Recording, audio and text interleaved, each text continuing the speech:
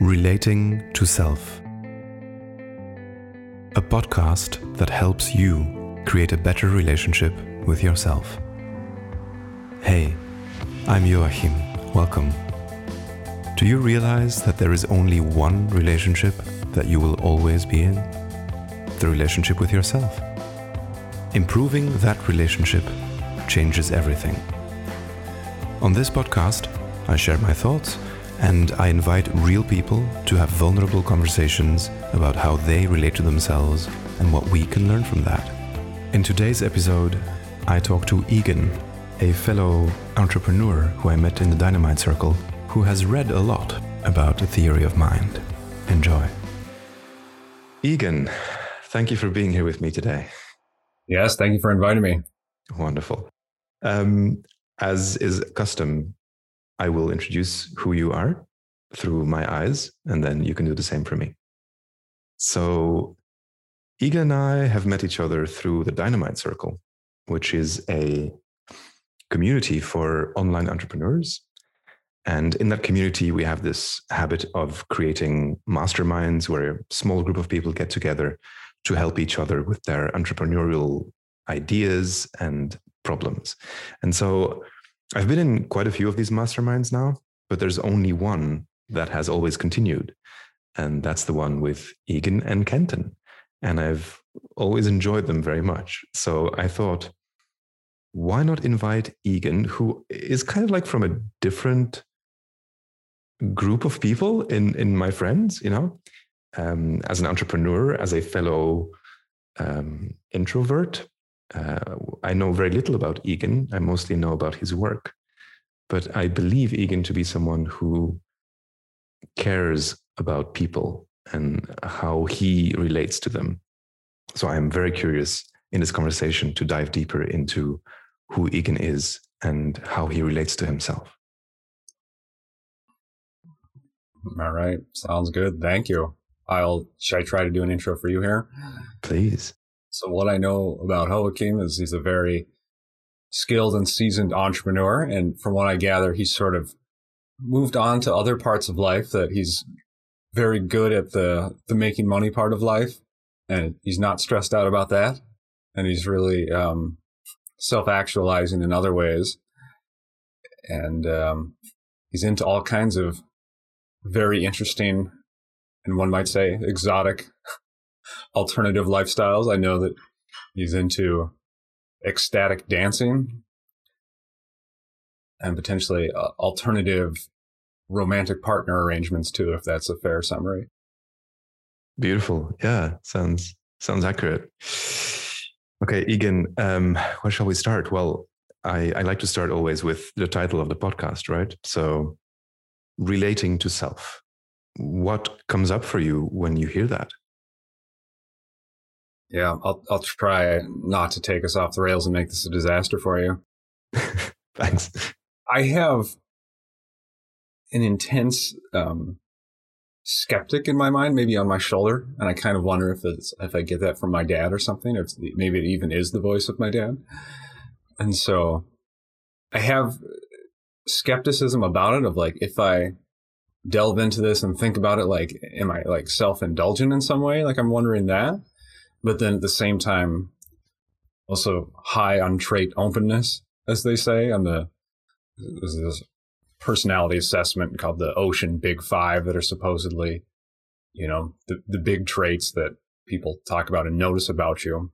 And so on an assessment of that, I'm 100 out of 100 on openness. I really enjoy abstract art and films and conversations, I suppose. So that's what draws me to it. That's what at least makes me open to exploring it, I guess. So would you say that you're skeptical about this whole concept of what it means to be relating to yourself, but you're so open that you're happy to talk about that skepticism with me?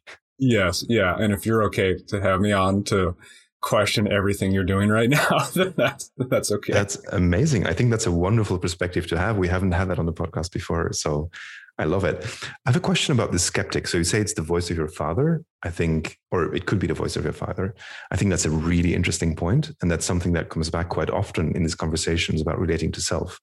it's this concept of having different parts of ourselves that we speak to, right? And different parts of ourselves that speak to us. And these kind of like inner voices, like the inner critic. And well, I imagine I want to ask you, is that if your skeptic is perhaps also your inner critic, would you define that that's correct? Yes, definitely. I think as I was thinking about being on this, I realized that maybe my default is skeptical and critical like that. I know people talk about self-talk and sort of what's the voice in your mind. That's what are you saying to yourself? What are you saying when you talk to yourself? And I had a memory of, I think I was 7 years old. I was in my parents' bathroom brushing my teeth, and there was this voice criticizing me about how I was doing it, or I should have done it earlier in the day, or something along those lines. And I became cognizant of it. Like I'd had it before, but there was this moment where I'm a 7-year-old brushing my teeth, and I'm just like, wait, who are you? And like, why are you criticizing me? And that was a very strange moment. I've never, I don't know what to make of that. And I wouldn't say I've solved that problem by any means, but at least I confronted it and became aware of it. And so maybe that's where the conversation starts for me is, who is that voice? And is there value there? Should I take that seriously? I don't know. And even beyond that, I wonder if at this point in my life, like I have assumptions that are even pre-verbal about that, of maybe the criticism has happened for so long, or this self-doubt and criticism, that even without words, that is my assumption of what am I doing and why, and can I trust myself, I think. That's so interesting. Well, there's two things there, right? There's one, I think I've never encountered anyone before who became aware of that inner critic at 7 years old while brushing their teeth. So I think that's quite exceptional. And the second thing that really strikes me is this idea of the pre-verbal, the self-doubt that exists even before you hear that voice. And indeed, yeah, the question there is, as you point to, do I trust myself? And then the question becomes also, which part of myself do I trust? Because, all these things are inside of you. So I'm really interested to know how your relationship is with that voice that you could call the skeptic or the inner critic. How do you have this conversation with that voice in, say, daily life while running your business, for example?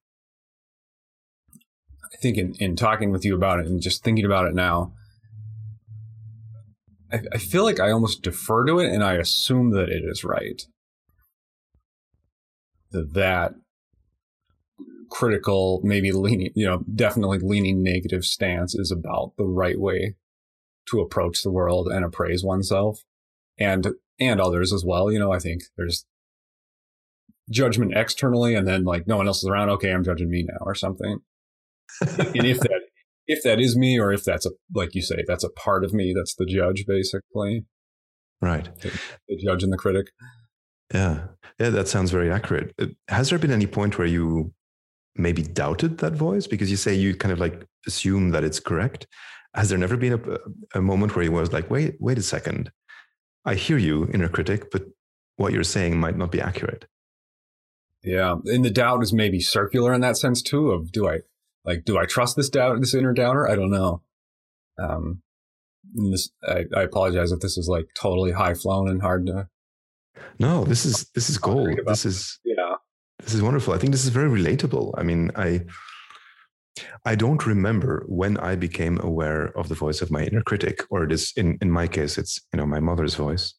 And I know how I relate to it now, and it's still there, obviously. And that's something that always comes back also in the conversations I have, is that I believe that relating to that voice is a practice. It is something that we continuously have to engage with. It's not something you can just deal with and then it's gone. That voice, I believe, is part of who we are in some way. And so learning to navigate the relationship with that voice and all the other voices is kind of what relating to self is all about. I want to also say something more about the pre-verbal stuff, because I think that's really juicy. From my perspective, I think a lot of stuff happens in the subconscious, right? A lot of stuff happens before we are aware of it, before we can vocalize it. And I have no doubt that a part of the inner critic or that voice also exists in our subconscious. So the question then to you would be, when contemplating that pre-verbal part of your self-doubt, do you feel that it is something that has been put into you by relating to, for example, again, your father, or do you see that as something else? I do wonder if I've developed it, like maybe I've practiced it, which is the strange thing of practicing subconscious pre-verbal beliefs. But there is this sort of negative tone to it. And then I got into, we'll call it Western intellectual history. That's kind of what I liked in college. And I thought I was going to be a professor for a while. And so there's professor in what? Of thought, basically, of like intellectual history. That's what I really liked. And so that influenced and changed me, we'll say, throughout my 20s, I suppose. I'm mid to late 30s now. I'll be 37 in July. And I'm really curious how that, like engaging with that very specific idea of like, Western intellectual history, is there anything in that history that talks about relating to self in some way? Is there any concept that is related? Because I am not well versed in, the history of thought in general. So I would love to know from someone who has studied this, like, was there anything there? Yeah. And feel free to, I don't know if you're going for, let's keep this personal or let's be abstract. I think I gravitate toward the abstract, but I'm open to being brought back to the personal. What comes to mind immediately is even Freud, civilization and its discontents. And I think that's where he lays out id, ego, and superego. But for our purposes, the larger idea there is you have whatever nature you have your drives and so forth. And then that's basically unruly in a society. And so those need to be clamped down on in some respect. You can't just run rampant with your hunger or violent or sexual impulses or something. And so that gets controlled. And then maybe originally those are, again, parents, teachers, authorities telling you got to control yourself. You can't just like fly off the handle with your urges. And at some point that gets internalized. And as I understand it, that's the superego. And obviously this is over 100 years ago. People sort of see Freud as out of favor now. But I think it's right to say that we have internalized the things that Freud was right about, particularly the unconscious. Here we are talking about our unconscious feelings and, thoughts and desires and so forth. That largely comes from him. And so we've accepted that piece. And then we find some of the other weird sexual stuff, just weird and sexual, I guess. But that piece is a big realization. And we haven't exactly figured out what to do with it or our way out of it. And so there's something in that rings true for me. And I think if you're studying or even just thinking about it, like that makes sense. When you're a kid, you're kind of running wild and you're getting reined in if you have any sort of authority figures at all. And then at some point, the authority is then internal, and that might be related to that voice or that critic. So would it be accurate to say that you believe that this inner critic that you have, the skeptic, as you called it, is actually related to this idea that Freud posits that your drives and urges need to be controlled? And does that inner critic of yours take that position?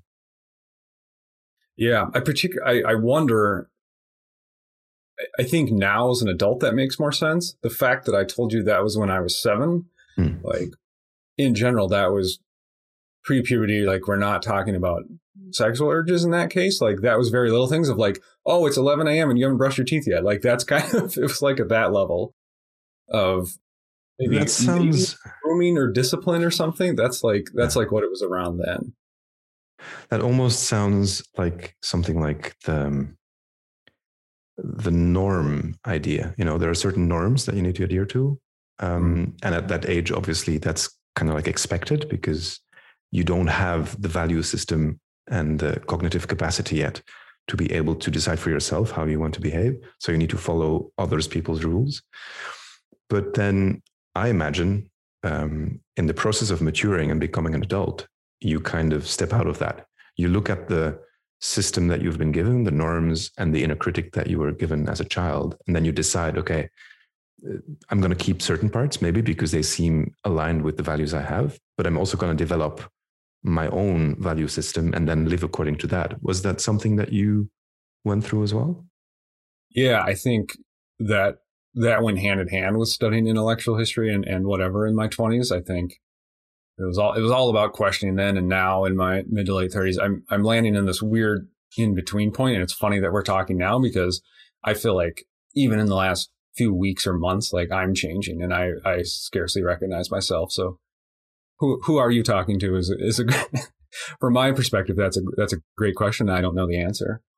That's a wonderful question. I definitely want to come back to that. But first, I want to share something that I've been talking about with my assistant, actually.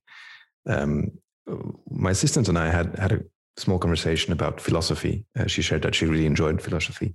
And I shared that I used to read a lot of philosophy when I was in my 20s, but I don't anymore. And I started thinking about why that is. And I came to the conclusion, or the insight really, that the reason that I had when I was in my 20s to pursue reading philosophy was almost to numb myself from my own experience. I was dealing with pain. I was dealing with questions. I didn't know who I was.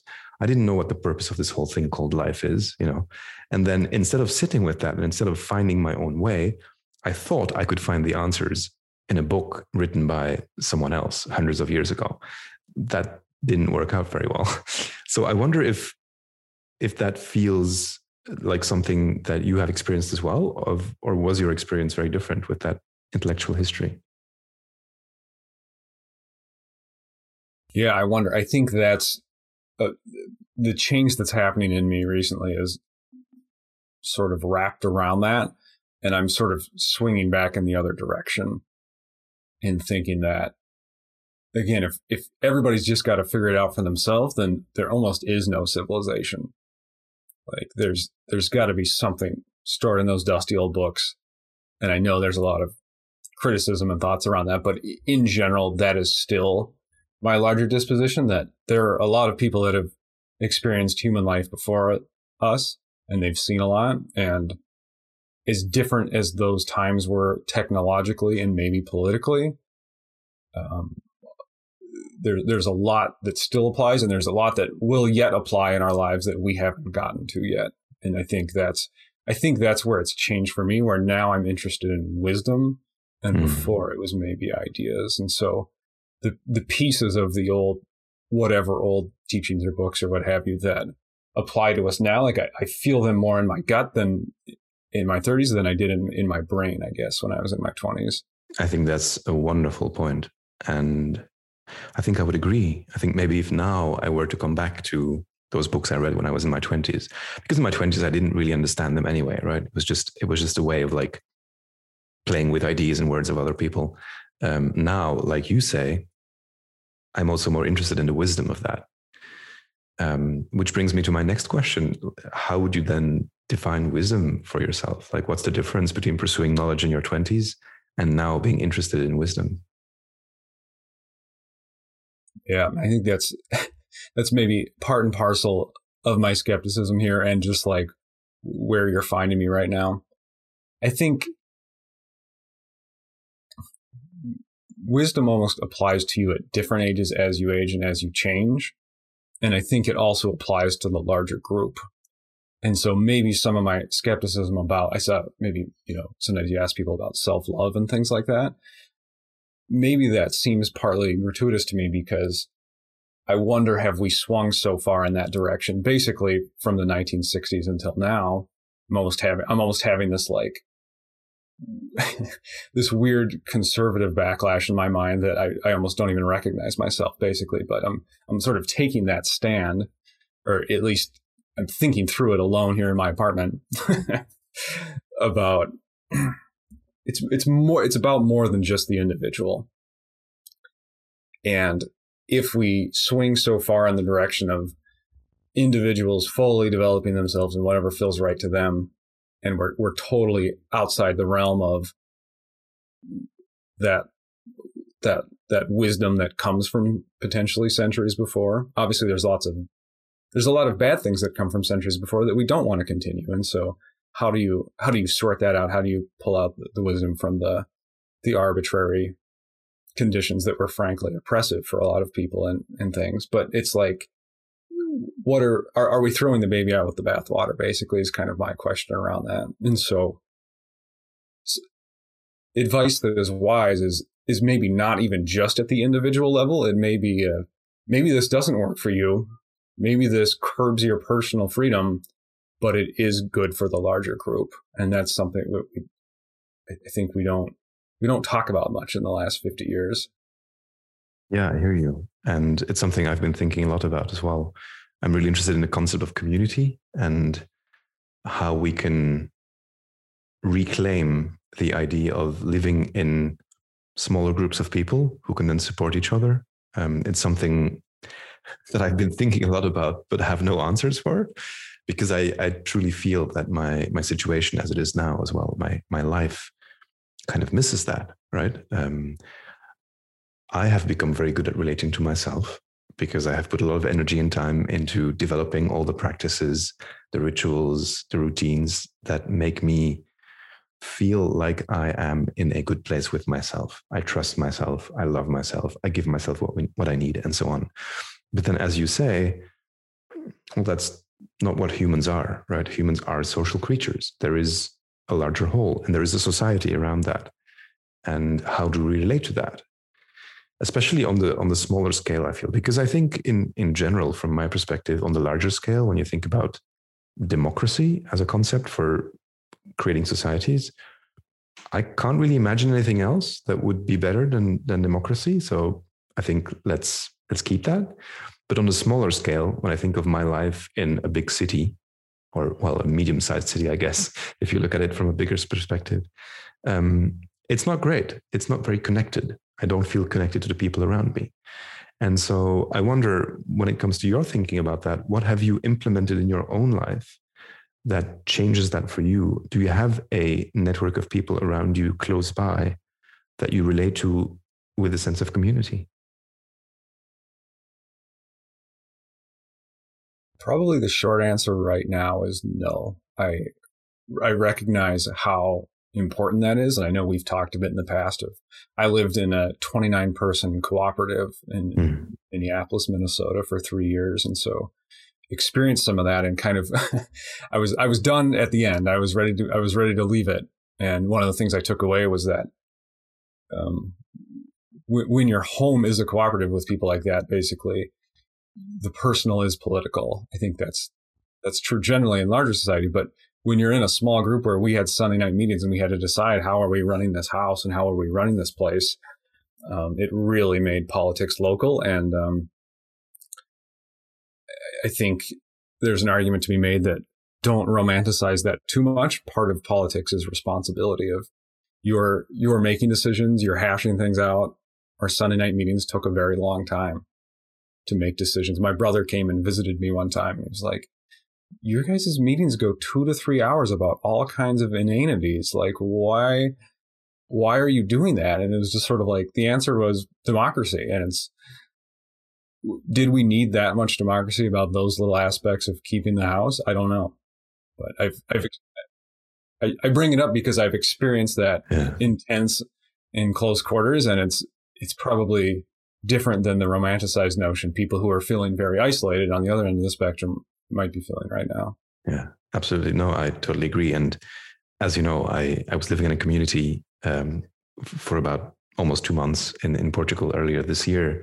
And I hear you. I mean, this idea of how do you navigate the social common life? How do you make decisions? How much do people want to be involved with these kind of systems of, having meetings and all that kind of stuff? Those are really hard questions. But I would like to come back to Eagan, to you. And I wonder if there are any aspects of your relationship with yourself that are particularly difficult for you in this moment, perhaps now that you feel you're changing. Yeah, I think it's mostly difficulty for me. And I don't mean to say like I struggle or anything like that. It's just now that you ask, it's sort of like, oh yes, that is something I'm figuring out. I think recently, as this new Eagan has emerged, it suddenly has this like intellectually conservative bent that the old Eagan doesn't even recognize. Something I wonder is just phases of life, of if there's childhood, if there's adolescence, if there's adulthood, if there's old age, whatever those phases are.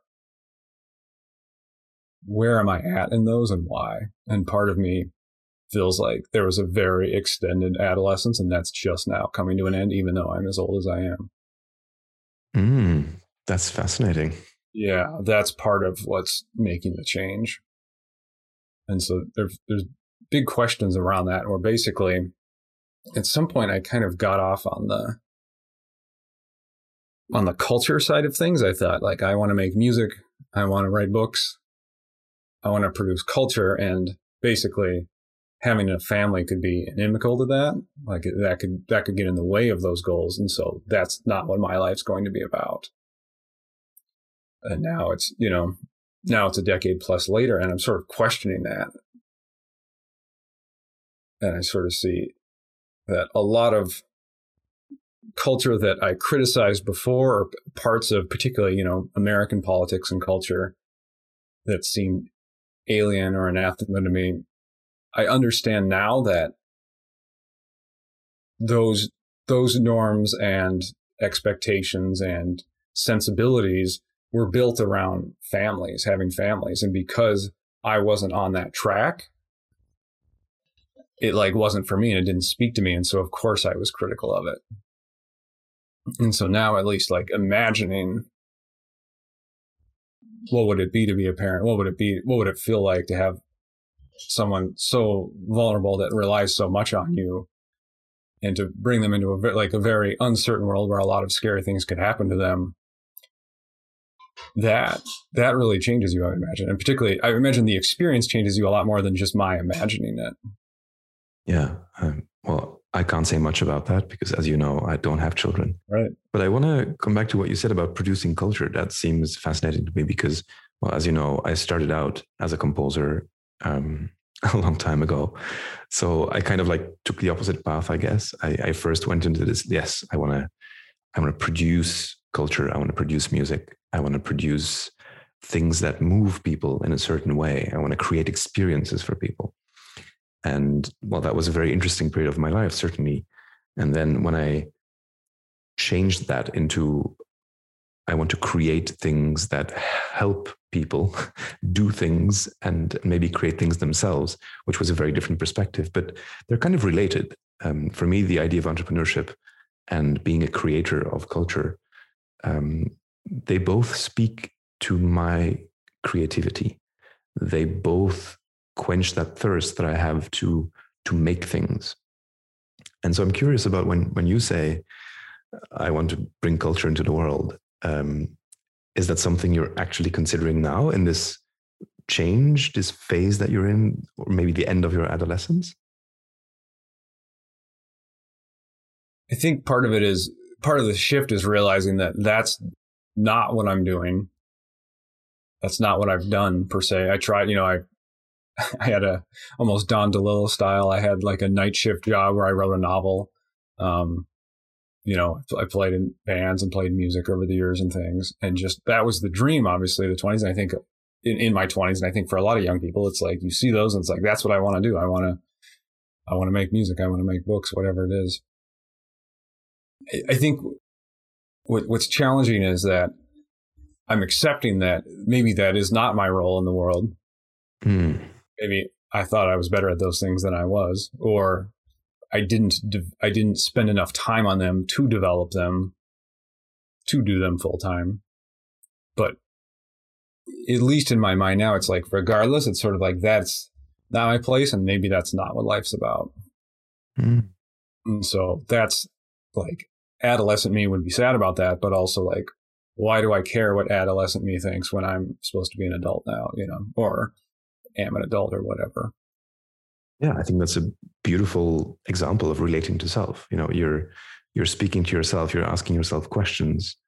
maybe even from different time perspectives, from the idea of like, who is Eagan as an adolescent? Who is Eagan as an adult? And the question that comes up for me when I hear that is, who is Eagan becoming? And for me, that question has an open answer. And it's mostly a matter also of choosing a path. And so I think you can now decide whether you want to move into what you perceive as the more adult or mature Eagan, or if you want to stay with what you currently have. So I'm curious, are you in the process of making that choice, or do you experience it more as something that is happening to you?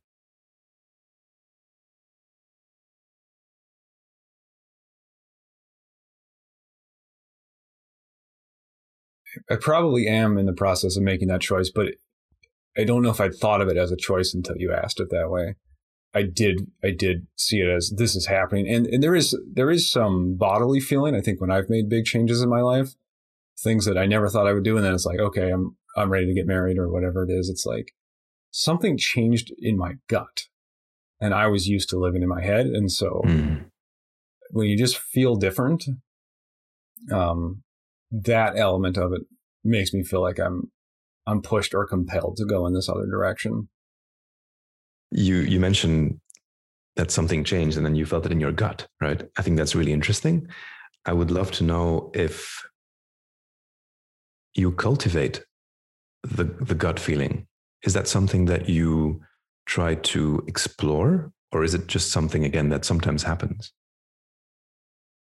I think I'm just now coming to respect it and listen to it, if that's the right metaphor, and give it as much or more credence as whatever rational arguments there are.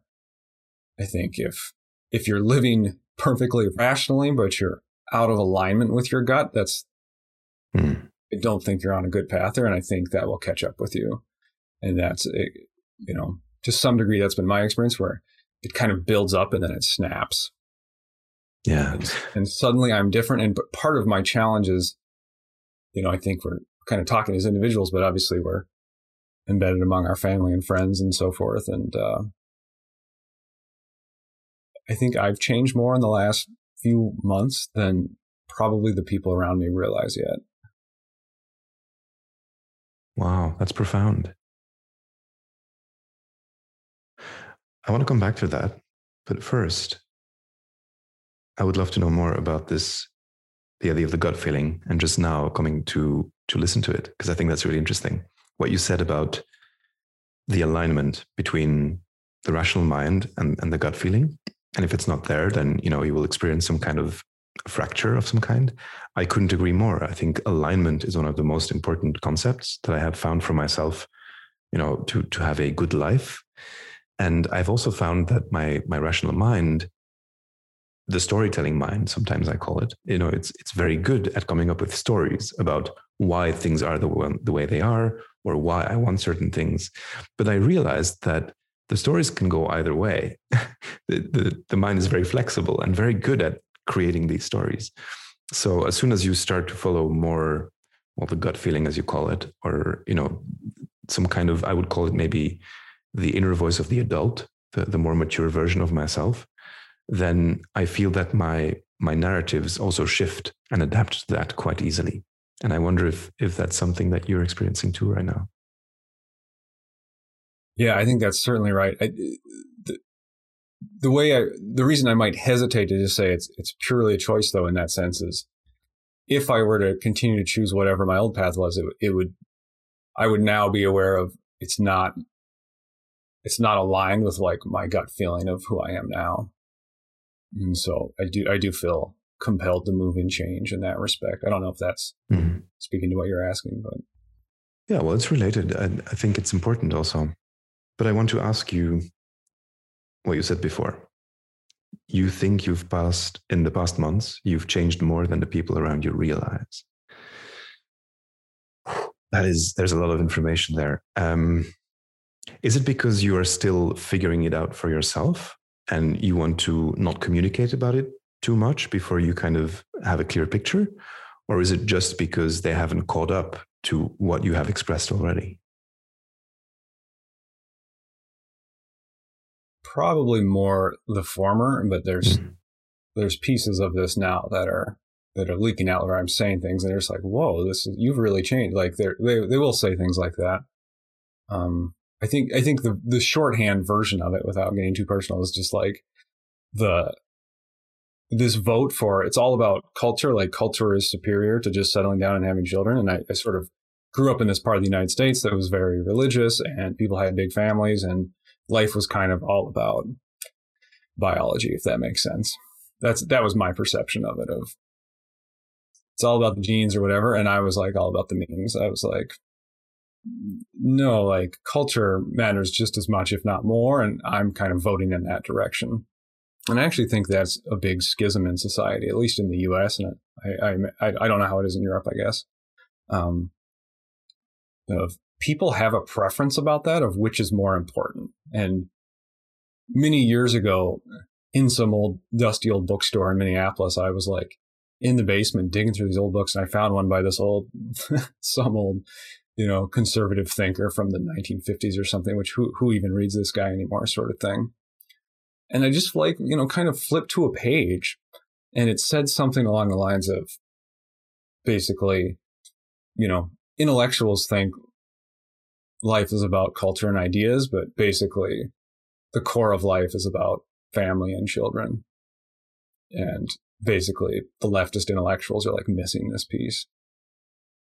And that, like, I had a number of moments like that where I would sort of listen to more conservative right-leaning philosophers or thinkers, and that it would kind of strike me out of the blue because it was such a different way of talking and thinking than anything else I was reading along, Marxist and Foucauldian sort of ideas. I was off over in that world. And then to just get this that's like from a totally different perspective, it was basically maybe even upsetting and offensive at the time, but it still stuck a craw in me somewhere. And so it's strange to feel myself turning toward that and maybe changing my mind about which is more important. For me, it feels something like I can agree that family is more important than it is seen, in culture right now.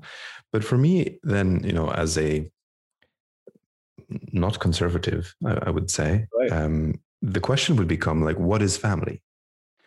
And I think there I have quite non-traditionalist views. And I think the concept of family has been reduced to something very specific, whereas I think it originates in something like the tribe and something like the village, where, a certain group of people sharing resources to make sure everybody gets what they need, more or less, and is safe.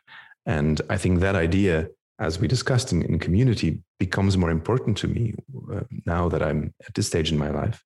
But I would say I don't think it necessarily needs to be like the, mother, father, 2 children, white picket fence, and a dog kind of idea of family, which is often then, I believe, what conservatives kind of talk about when they say family. Right. Yeah. I find myself in between on that. Like, I think you're right. To me, it's still not the genetics that are important, but there is something about have something in your life where it's not just about you, where you take some responsibility and you are, I think, like you kind of said, you're helping other people, you're passing along what abilities you have or what knowledge you have or whatever you're in some sense providing.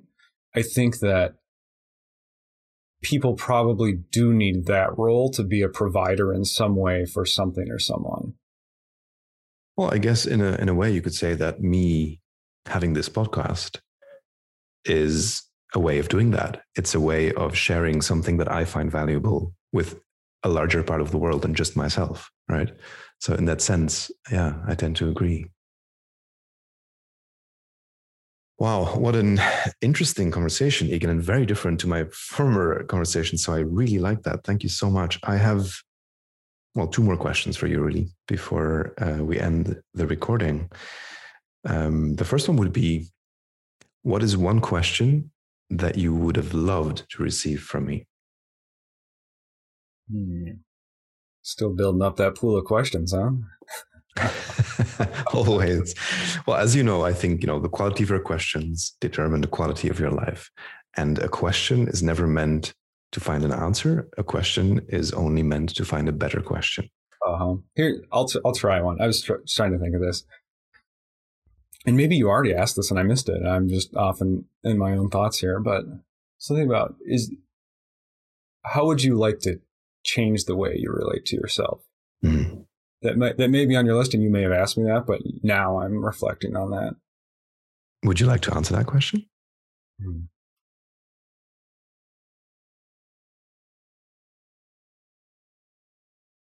I still have that skeptical piece where I'm not sure if this is the right path or not, but is there a way for me to resolve and feel like, yes, I can trust myself. I don't need to believe this inner critic. So is there a way? And then should I? Or those pieces of, if someone I trust and like and respect, like you said, Eagan, you can do this anytime you want. You have it within you to decide whether the critic should be listened to and then to do it or not. Well, Eagan, I believe that at any point you have the power to decide whether or not your inner critic is speaking truth and whether you should follow its advice. Thank you. I hope I didn't put words in your mouth too much there. But it's true, though. I do believe that. And then my very last question would be if there is anything that you would like to share with the audience, or where people can find you. Can we follow your thoughts somewhere? Are you on Twitter? Whatever it is that you want to impart. Yeah, I think the thing I'd put out there is, this is maybe a left turn, but just sort of morning routines. Probably the best thing I've done in the last few years is really get serious about my morning routine. And by serious, I mean actually have one and actually do it.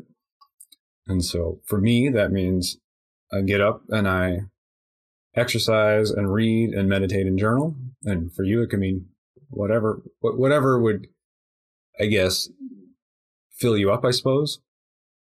And then I mark it off on a calendar, so I can see a huge wall calendar here in my office, and I just check off each thing I do every day. And there's something gratifying about, completing a checklist like that.